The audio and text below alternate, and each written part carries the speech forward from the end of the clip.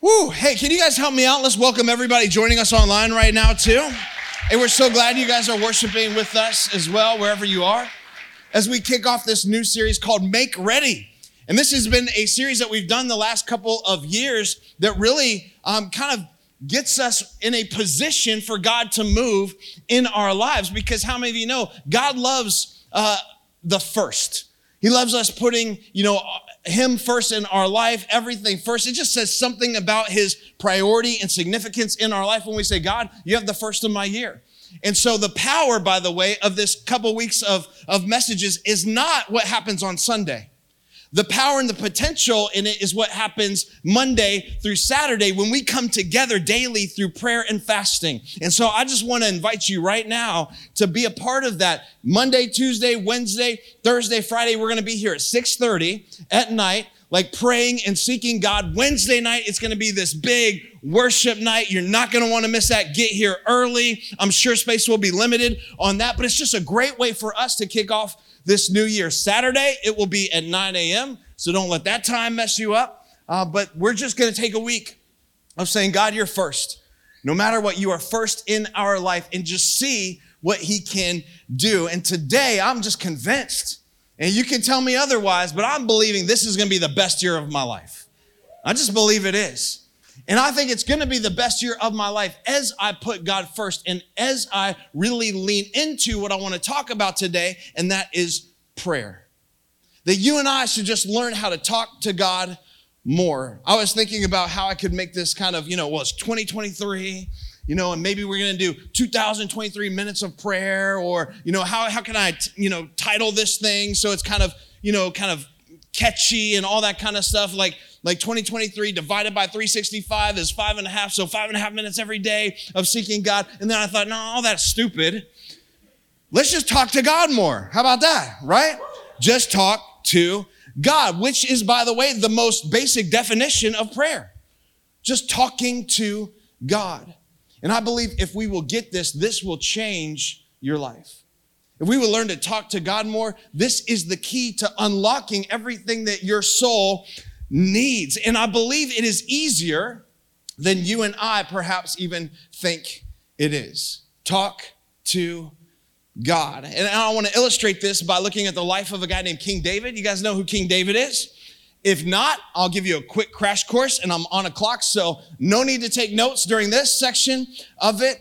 Just kind of tune in. But David, let's just say once upon a time in a place not too far away except the other side of the world in a hill country known as Bethlehem, there was a boy named King David. And this is about 1,000 years before Jesus was born into the same region. And if you ever wanted to find David on any given day, you just go out into the fields because that's where he was. He was a shepherd boy, and he was the youngest of his brothers. He was the runt of the family. And so he was out in the fields tending his father's, flock of sheep. And so all day and all night long, he would just talk to God.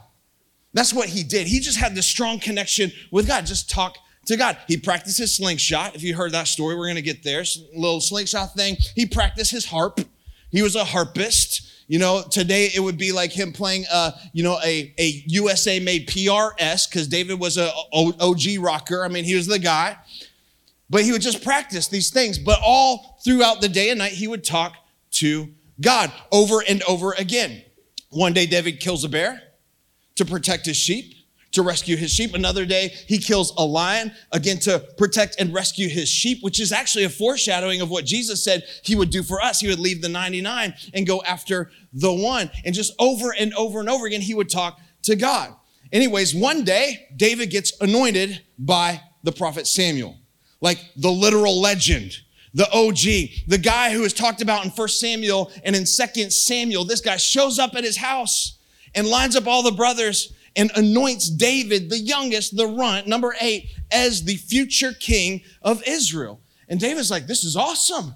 Like, I'm going to be king. It's good to be king. When's this going to start, today or tomorrow? Because my calendar is clear. I just got to go tell some sheep adios, and I'm good to go.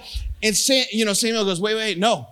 Actually, it's going to be about 10 to 20 years before this takes place in your life. You have to be patient. You have to wait. God is going to prepare you in that. And that's a word for somebody, hey, that's waiting, that's being patient right now. God is preparing something in your life. And Samuel goes, hey, by the way, it's going to be a rough 10 to 20 years. It's not going to come easy. So, David, just keep doing what you're doing. Talk to God. Day and night, talk to God over and over because he's with you. You know, he is for you. Like, just keep talking to God. So David goes back out into the fields. He's the anointed king, but he goes back out into the fields. And meanwhile, a war breaks out between the Israelites, God's chosen people, and the Philistines, the bad guys. And what happens is they're lining up on two sides of this valley, the valley of Elah. The Israelites on one side hanging out, the Philistines on the other side hanging out, and nobody's coming to the middle. It's kind of like an awkward 8th grade school dance. Are you with me? Guys on one side, girls on the other. Nobody wants to walk out there. However, one giant does. His name is Goliath. He is 9 foot something. He is 400 pounds of sheer muscle. He is an astronomical jerk. He's just the absolute worst guy ever. He's taunting, the Israelites, calling them, belittling their God, mocking them, calling them out, telling somebody to come fight him. Their God is a loser, and everyone's too afraid to do it because he's just huge. He's massive. And so even the current king, which is Saul, is scared. And David's brothers are scared as well because they are in the army now. They're hanging out there. And so meanwhile, David gets a new job. He's not only shepherd boy, so he's part-time shepherd boy and now part-time DoorDash delivery driver. And he takes his brother's refreshments to the army, the front lines of the army, brings them some like Diet Mountain Dew, some Gatorade, kind of refresh the troops. Actually, they don't even need refreshing because they're not doing anything anyway. They're just standing around, right? Looking at him. And he just so happens to overhear this giant. And how many of you know it's not just so happens? But he overhears this giant belittling and mocking his God. And David gets righteously angry. He's like, are you kidding me right now? Who is this guy? And he starts asking around, who's this guy think he is that he can talk about our God? And everybody's going, have you not seen him? Like, he's massive. If you think you're so bad, you go after him. And David goes, I will. I killed a lion. I killed a bear. You better believe I'm going to take out this uncircumcised Philistine. And I think that was trash talking back in ancient Hebrew, calling someone uncircumcised. I don't know how that would go over today. But he goes and meets him. And keep in mind, though, this is the Old Testament. So David, takes his slingshot, kills Goliath, and he takes his sword and cuts off his head. Cuts off his head because he's mocking and belittling his God. So I just need to remind us, that's Old Testament. All right? New Testament, new covenant, if somebody mocks or belittles your God, just pray for them, invite them to church, tip them a little more, do something. That's the New Testament, new era kind of revenge. But David, here's this guy mocking. And so he goes down into the valley to meet him and he grabs some stones, literally and figuratively, because no one else is. He's grabbed some stones. He goes down in there. He takes a slingshot and David's even taunting him, says, you can't talk that way against my God. And Goliath is trash talking him back and saying, who am I that you'd come at me with sticks? Am I some dog? He's like, who is this little 100-pound nothing, 5 foot nothing, little skinny red-haired boy? And all of a sudden he sees the stone being hurled at him, wham, hits him in the head. He's dead. And all because David, through his life, he's just talking with God. Talking with God out in the fields, talking with God in the valley. And so David takes out this giant and he becomes a legend. And because of that, he gets another promotion. And because of his skills on the USA made PRS guitar, because of his skills on the harp, he becomes the head of music in Saul's palace. And so all he does, day and night, does the same thing in the fields, does the same thing in the valley. He just talks to God over and over. And because he talks to God, he has favor with God. And because he has favor with God, he has favor with man. And because he has favor with man, he has favor with people. And everybody everywhere starts looking to David. David's doing these amazing things. And because of that, Saul gets jealous. And Saul's like, In fact, Saul starts to lose his mind.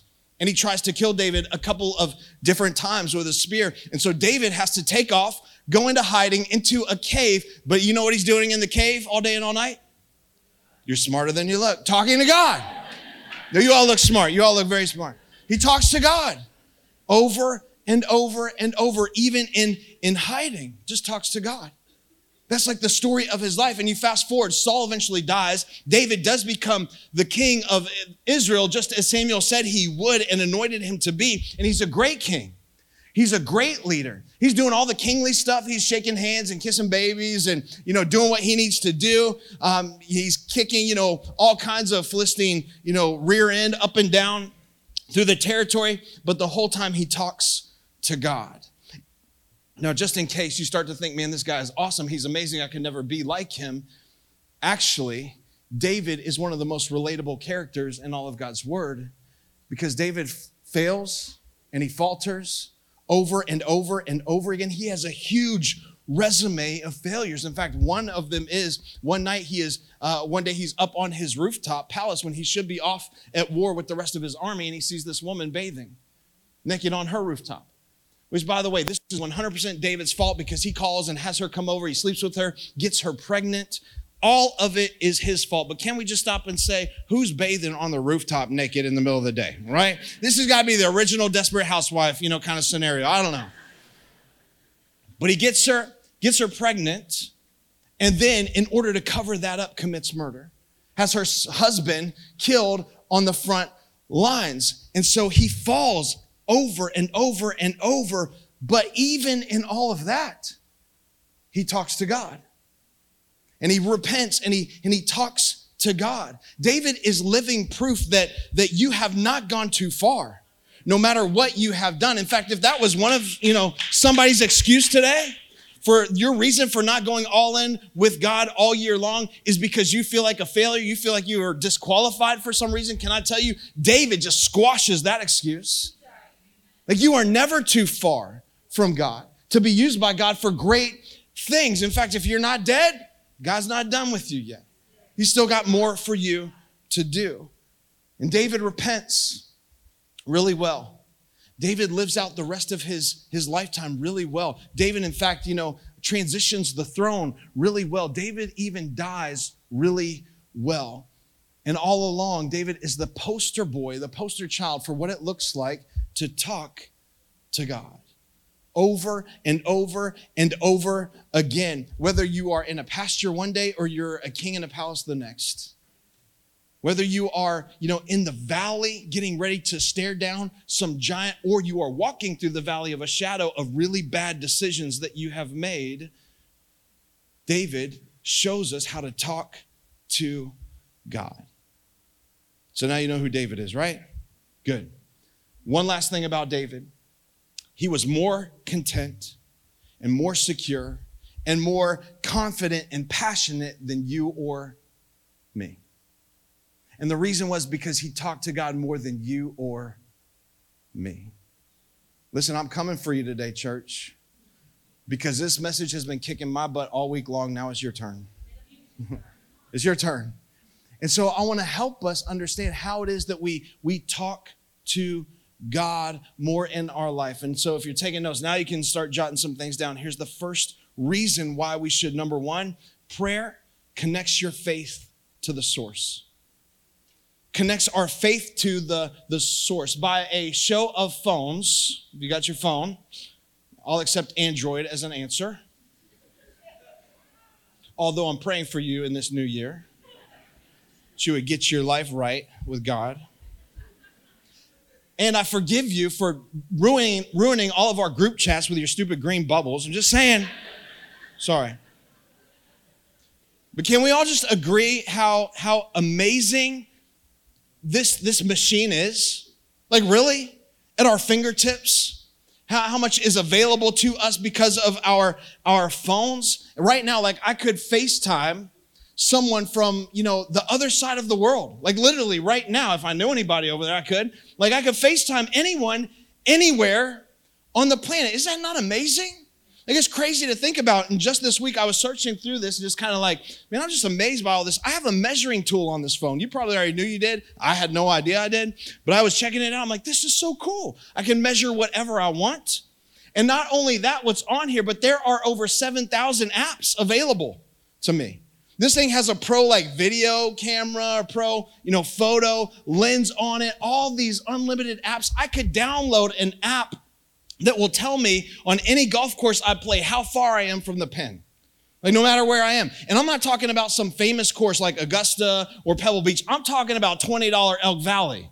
I'm talking about the 9-hole course by the zoo. It could tell me my exact yardage this thing is amazing. And here's the point of it though, and I do have one, I promise.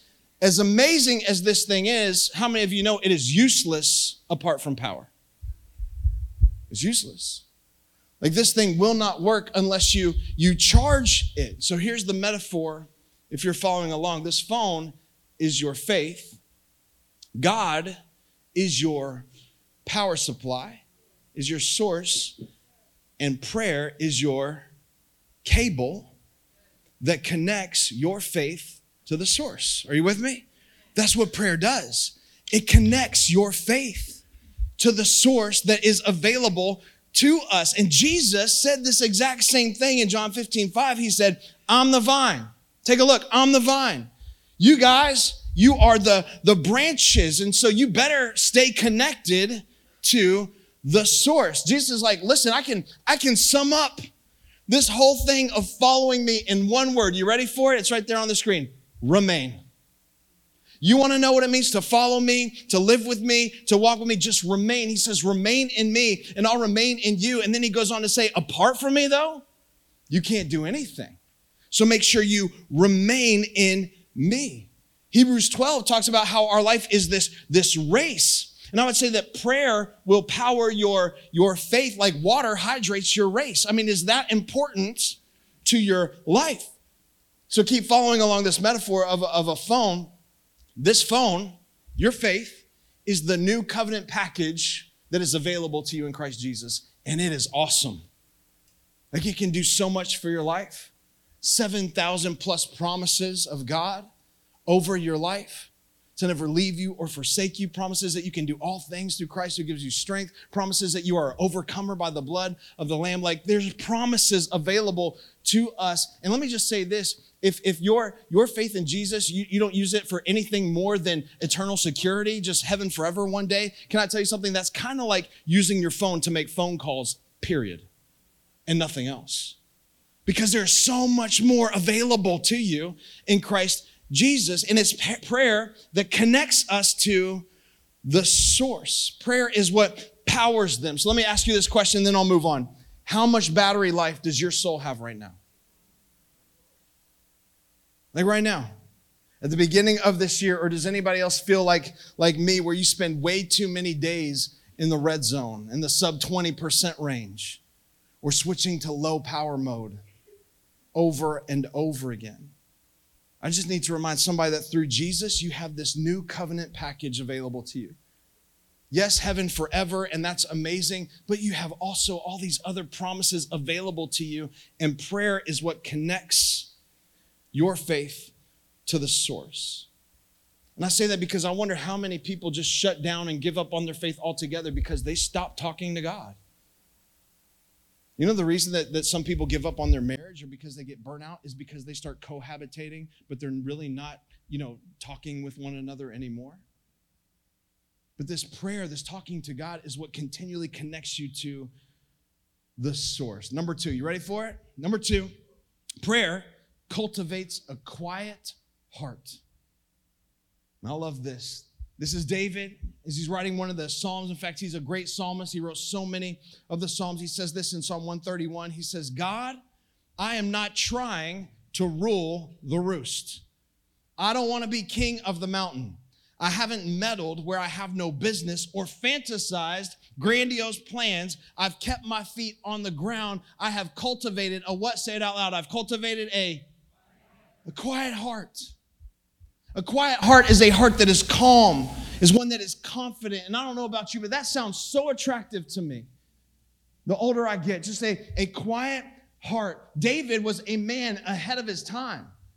Like he really was. He didn't have infinity in his pocket like you and I do, but he was a legend. He was the giant killer. He was the king of Israel. I mean, he was anointed by God. And because of all those things, he had access to all the information in the known world at the time. Yet, based on what we just read, David seems to limit his intake. What did it say? I'm not trying to be king of the mountain. This is for somebody. I'm not meddling where I have no business. How many of you know we meddle all the time in things? What he's saying is, I'm not God, and I'm not trying to be God. And you might push back and say, Colby, I don't think I'm God either. I'm not trying to be God. But I would argue to some degree we all believe that we are. Because that was originally the problem in the garden. The human condition was, I can be God of my own life.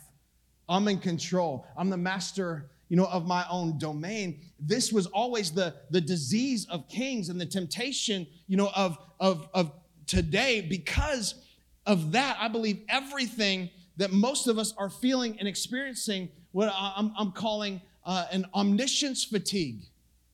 And I say omniscience as, exaggeration, because I'm obviously not omniscient, but this omniscience fatigue. In other words, what I'm saying is we know way too much about everything. Do we not? Because we have infinity in our pocket, we know way too much about everything. This tragedy over here, that tragedy on the other side of the world, this person's thoughts about this thing, that person's thoughts about that thing, this hurt, that thing. It's almost like we know everything about everything, and the temptation in the name of nobility is to try to carry it all. Is to try to manage it all. And we were never meant to do that. But the court of public opinion, aka social media, almost demands that you do. Wait, you haven't heard about that? You haven't heard about the little girl in Siberia who went to get her 6-year molars removed and couldn't do it, and the endodontist said you have to come back next week, and she was all torn up about it? What kind of pastor are you? You haven't heard about the 2 little girls in California, who didn't want to be called by some specific gender, who instead wanted to go by Tweedledee and Tweedledum, and you don't have a position on that. You haven't posted anything on social media about that, and you call yourself I'm not meant to. You and I were not created to. We need to take a cue from David, who says, hey, I'm not trying to know everything. I'm not trying to be the king of the mountain. I'm not trying to have everything. I'm not designed that way or asked to do that. I can't do it. There's a pastor by the name of Judah Smith. He says this. He makes this point. He pulls out his phone, and he says, does your soul ever from a place of exhaustion, after scrolling, going through things and hearing things and posting things, does your soul ever from a place of exhaustion start to sing, I've got the whole world in my hands? I've got the whole world in my hands. I've got the whole... Like we were never meant to do that. We were never meant to carry everything. And I'm making that point because I take issue with the fact that there are followers of Jesus who are just as anxious and just as filled with fear about everything going on. And prayer is the way that you and I go from thinking we can carry it all to actually giving it to the one who can't carry it all. Are you with me? Thinking that we can handle it, because we all feel this pressure. Like, I don't think this is just me. We all feel this omniscience fatigue kind of pressure in our life. This is a human thing to carry the weight about absolutely everything. Because I hear things all the time. This tragedy, this person, Colby, pray for this, or this thing that's going on, or have you heard about that? And what are we going to do, about this thing? And I'm like, there's so much volume that could come and start to weigh on my heart and on my soul. And yes, I'm going to pray, and I'm going to do everything that I can in Jesus' name. But at some point, I just have to go, God, I just got to trust you. With that family in Ukraine, with what's going on, I just got to trust you. I just got to trust that you have the whole world in your hands, that I wasn't meant to carry it. I just got to trust you with that loss and that pain of that family that's suffering right now, God. I just got to trust you, because you and I were never meant to carry it all. So prayer is offloading that to God. It's quieting your heart. It's being in this place of calm and being content. Prayer is clicking and dragging things that are on the overloaded desktop of your life onto an eternal external hard drive. That's what it is. And I know that's cheesy, but my name is Colby, so deal with it, people. Right? And I need to challenge somebody here or somebody watching online. Like you are exhausted and you are tired and you have that, startup disk full pop up on your window every single day and you keep clicking remind me. Some of you need to stop clicking out of remind me. And you need to deal with it. And the way you deal with it is by offloading it on to God. And that's what we do in prayer. And God wants you to do it. God wants you to do it. He's ready. He will give you his undivided attention. He loves you. You can yell at him if you want to. You can cry. I mean, this is what David did. If you just read through the Psalms, if it's big enough to worry about, it's big enough to pray about. And if it's important to you, it's important to God. Are you with me? Number 3, prayer creates contentment. So if we keep reading in that Psalm 131, it says, like a baby content in its mother's arms, my soul is a baby content. Let me explain what that means. And the NIV makes it more clear. It says like a weaned child. In other words, a child who no longer needs his mother's milk. A weaned child is content in his mother's arms. Around the area, the region where milk is. I won't explain it any further than that because you guys are smart. I'm just quoting scripture, right? Like, is content being there, not needing milk, just still weaned. It's kind of like when my boys were little. They were babies and they'd cry when they were hungry. They would reach out for mom, not for dad. Why? Because mom's got what dad doesn't have. And so this is what David is kind of saying. He's describing a baby that's being held by his mother, yet wants nothing. Doesn't need anything. So getting to this place of, God, I know you're good. I know you have provision for me. I know you have great things for my life, but I'm not in need of any of it. I'm just happy to be held by you. I'm just happy to be here in your arms. I'm just happy to be close to you. Prayer creates contentment in our heart, which means it's proximity, not provision. That's the point of our prayers. Not that provision is bad. Like, we're going to talk about that. That's the next point. But proximity to God is what actually completes and contents our soul. Not just what God can give us, just by being close to him. It was proximity, not the provision of God, that led David to be one of the most content men who ever walked the face of the earth. Because the richest person in the world is the most content person in the world. You with me? I believe that. Contentment is the greatest wealth that we can have, and it's because it's one of the fruits of the Spirit. Not like, if you list off the category, the fruit of the Spirit, love, joy, peace, patience, kindness, gentleness, faithfulness, goodness, self-control. All those fruits of the Spirit, you know what those equal, though, together? Contentment. Because these are the things of heaven. These are the things that God's Spirit wants to get all over your life, to have that fruit. These are the things that billionaires are trying to achieve and trying to gain, but money can't buy it. They're the things of God. The kingdom of heaven is wherever the King of heaven is, and the Bible tells us that he resides in us and with us. And so it's proximity, this closeness to Jesus, and that comes via prayer. And I'm just telling you, contentment, man, this is the ultimate in freedom.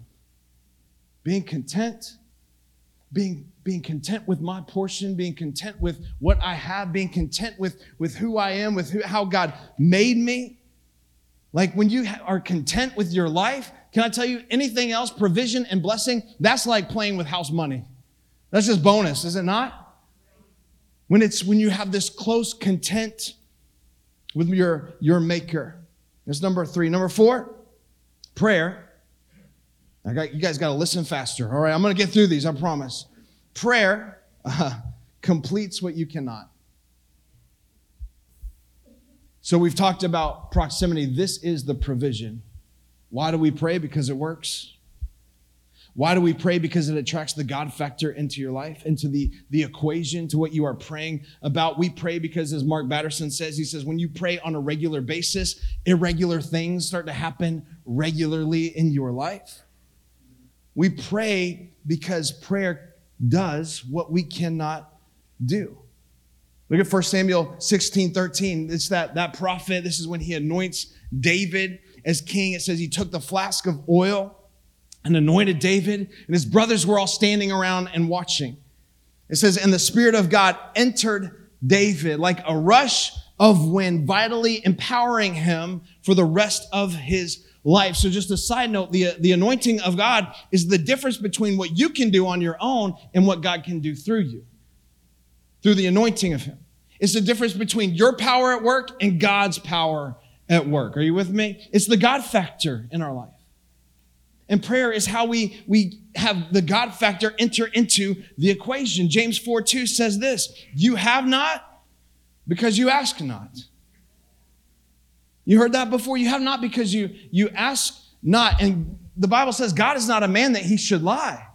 This is not a trick verse. It means exactly what it says. You have not because you ask not. You don't have it because you haven't asked for it. Elsewhere in God's word, it says, hey, knock and the door will be open.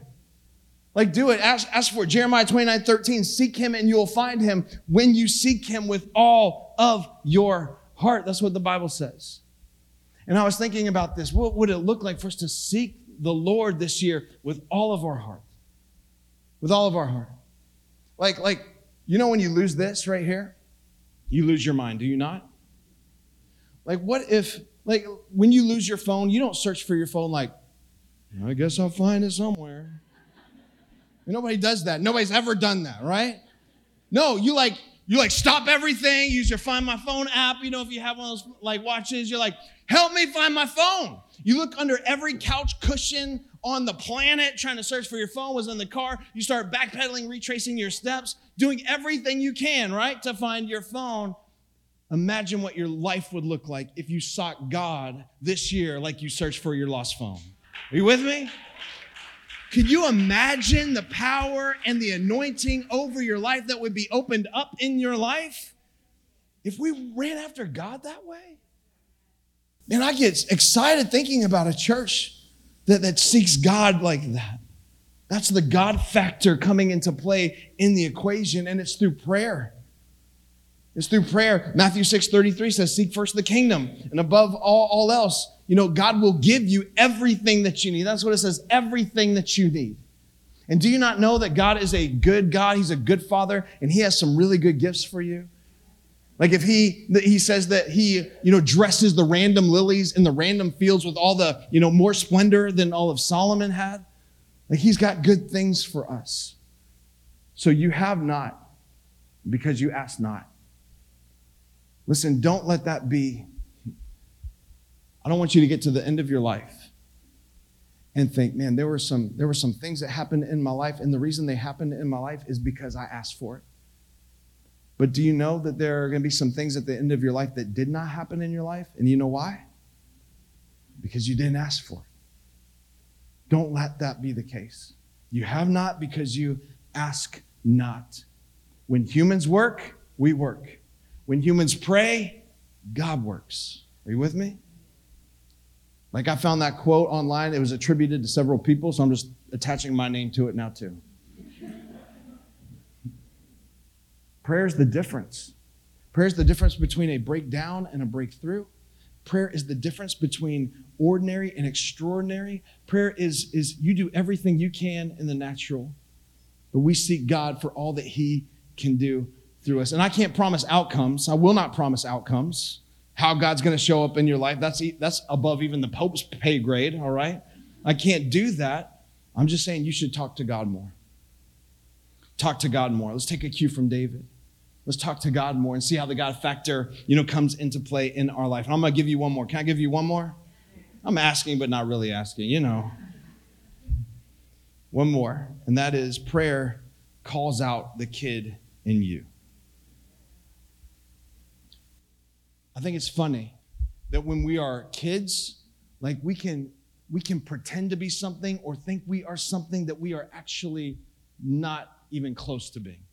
Case in point, whenever my kids were little and they would put on a costume, like for Halloween or for whatever, like if they put on, Captain America, they were, with all integrity, Captain America. They were. They'd go out into the street, fight crime, do whatever they needed to do. Like, they're crazy. They put on a ninja costume. They were a ninja. And I think it's funny because when we get older, all of a sudden, we have the most difficult time believing what God actually says we are. You're forgiven. You're chosen. You're called. You're a prophet and a priest and a king. Like you are a conqueror. You're an overcomer. Like this is what God says that we are. We can do all things through Christ who gives us strength. He'll never leave us or forsake us. He's with us. That you're not who your critics say you are. You are not, what the enemy whispers into your ear you are. You are who God says you are. But the older we get, we stop believing in what God says we are. And prayer is the way that what has always been true in your life once again becomes realized in your life on the inside. And you get to approach God like a kid again. Because that's what he says. He says, it's let the children come to me. We need to come to God with faith like a child. And in Jesus' kingdom, the height of maturity is the heart of a child. Let me say that again. In God's kingdom, the height of maturity is this heart. Is this heart of a child. Believing that God is who he says he is, that you are who he says you are. Like I was in my mid-20s, and I would get so mad about stupid stuff like golf. And I don't know why I got mad at golf, and I don't know why I'm talking about golf all day, but sorry for that. But I get so mad, I get so frustrated, and I didn't grow up playing golf, and so I don't know why it was that big of a deal to me, but I remember on one hole when we were living in Florida that I snapped a club over my knee. Just did it. Hit this bad shot. I remember exactly. It was a pitching wedge. I'm like, that's terrible. Snap, cussing, throwing it around. Took out another club, hit a shot, second shot, still bad shot. Snap. Like same hole, same shot. 2 clubs broken. And then the next hole, I threw my driver into the pond. So I'm just telling you, I have issues, all right? I'm trying to deal with those and work those out. But I left there down 3 clubs. 3 clubs with less than what I came. And I had this revelation. In fact, I don't know what it was, but God just yelled into my heart. He's like, you dummy. Like, seriously. Like, what? What? Are you're not crazy? It's almost like, the heavens opened up and God's like, you will never be on the PGA. Like, why are you taking this so seriously? Like, why are you worried about how you are performing in this thing that doesn't mean anything? There are going to be areas in your life that mean something, I get it, but this is not one of them. Why do you care that much? And as soon as I had that moment, that revelation from God, how many of you know when I stopped worrying about it that much, I played better golf. I did not say good golf. For those of you that have played with me, I didn't say good golf. I said better golf. He said, calm down. Enjoy it. And so I'm telling you how I play better golf. Now let me tell you how you can pray better. Calm down. Enjoy it. Like, what the heck are you doing thinking that you have to use some fancy word, some super spiritual language? Like, who do you think you are trying to impress God? You get to come to God like a kid again. When I pray, I don't have to be father. I get to be fathered. I don't have to be pastor. I get to be pastored. I don't have to be some leader. I get to crawl up into my Father's lap and just let him love me and take care of me. It doesn't have to be this polished, prepared kind of thing. And so let me have the band come out and help me finish this with one question. And that is, right now, if you were to think about God as your Father, and you were to approach God in prayer, like, what do you believe is his expression towards you right now? Like, be honest. Be honest, because I know for a lot of us, you think God's mad at you. Like because what you've done, because of your mistakes, because of your failures, like you think that you are personally responsible for that wrinkle between his everlasting eyebrows. That's how you see God staring at you with this furrowed brow, that he's just mad at you. Let me be honest. Some of you, you think God is looking at you with embarrassment. Oh, how could you again? I've given you time after time, try after try, and there you go again. Some of you look at God as like a boss or a manager, and he's like, hey, produce. Heaven's real, hell is hot. Come on, what are you doing? Let's go, let's get fired up. Right now, think about this. If you were to approach God, what do you think his face looks like towards you? Some of you think that he would even turn away from you. He's not even looking at you. And back in the Old Testament, in David's day, that was actually the deal. Because of the sin issue that we have, you couldn't approach God. God could not look upon it at all. And so God, you could never look full onto the face of God, which is why, by the way, Moses, when he was approaching God on the mountain, God had to hide him in the cleft of a rock until he passed by. And so Moses could just come out and catch a glimpse of the backside of the glory of God. But what do you believe God's face is towards you? That was Old Testament. New Testament, because of what Jesus has done, because of his sacrifice on the cross. You know what the Bible says? God no longer sees you and your sin and your failures and your mistakes. All he sees is his Son. If you are in Christ Jesus, when God looks at you, he calls you the same thing he called Jesus in Matthew 3. He said, this is my Son who I am well pleased. This is my daughter who I am well pleased with. How is it that God is looking at you? Because just like when he spoke to me about golf and said, hey, why are you performing in this? My second question is this. Would some of your answers be based upon or predicated upon the way you performed this week? What you did or did not do? So I'm here to tell you that's not how God sees you. God sees you as a loving Father. God smiles. Like, church, if we could just catch a glimpse of God's countenance for you right now, I think we'd be blown away. I think we would approach him differently. I think we'd run to him differently. Because we all have this thought of who God is and what he looks like. But he's a loving Father who loves you unconditionally no matter what you've done. So would you do this? Would you just bow your head and close your eyes? And just take a second to reflect on if you were to approach your Father, your Heavenly Father.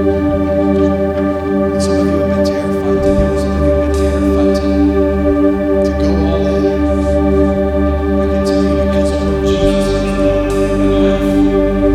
You gotta say that arms open wide, waiting for you. And I believe this will change your life if you understand the love he has for you. Forgiveness that's available to you. Forgiveness that he allows us to have through his Son, Jesus Christ, who died on the cross for our sins, which we're all sinners. But even in our sin, Jesus died. He was the perfect sacrifice, covering our sins once and for all, past, present, and future. So now when God looks at you, he's not doing it as a boss or a manager, as that he's doing it as a father who sees his Son. That's the kind of love he has in his life over your life.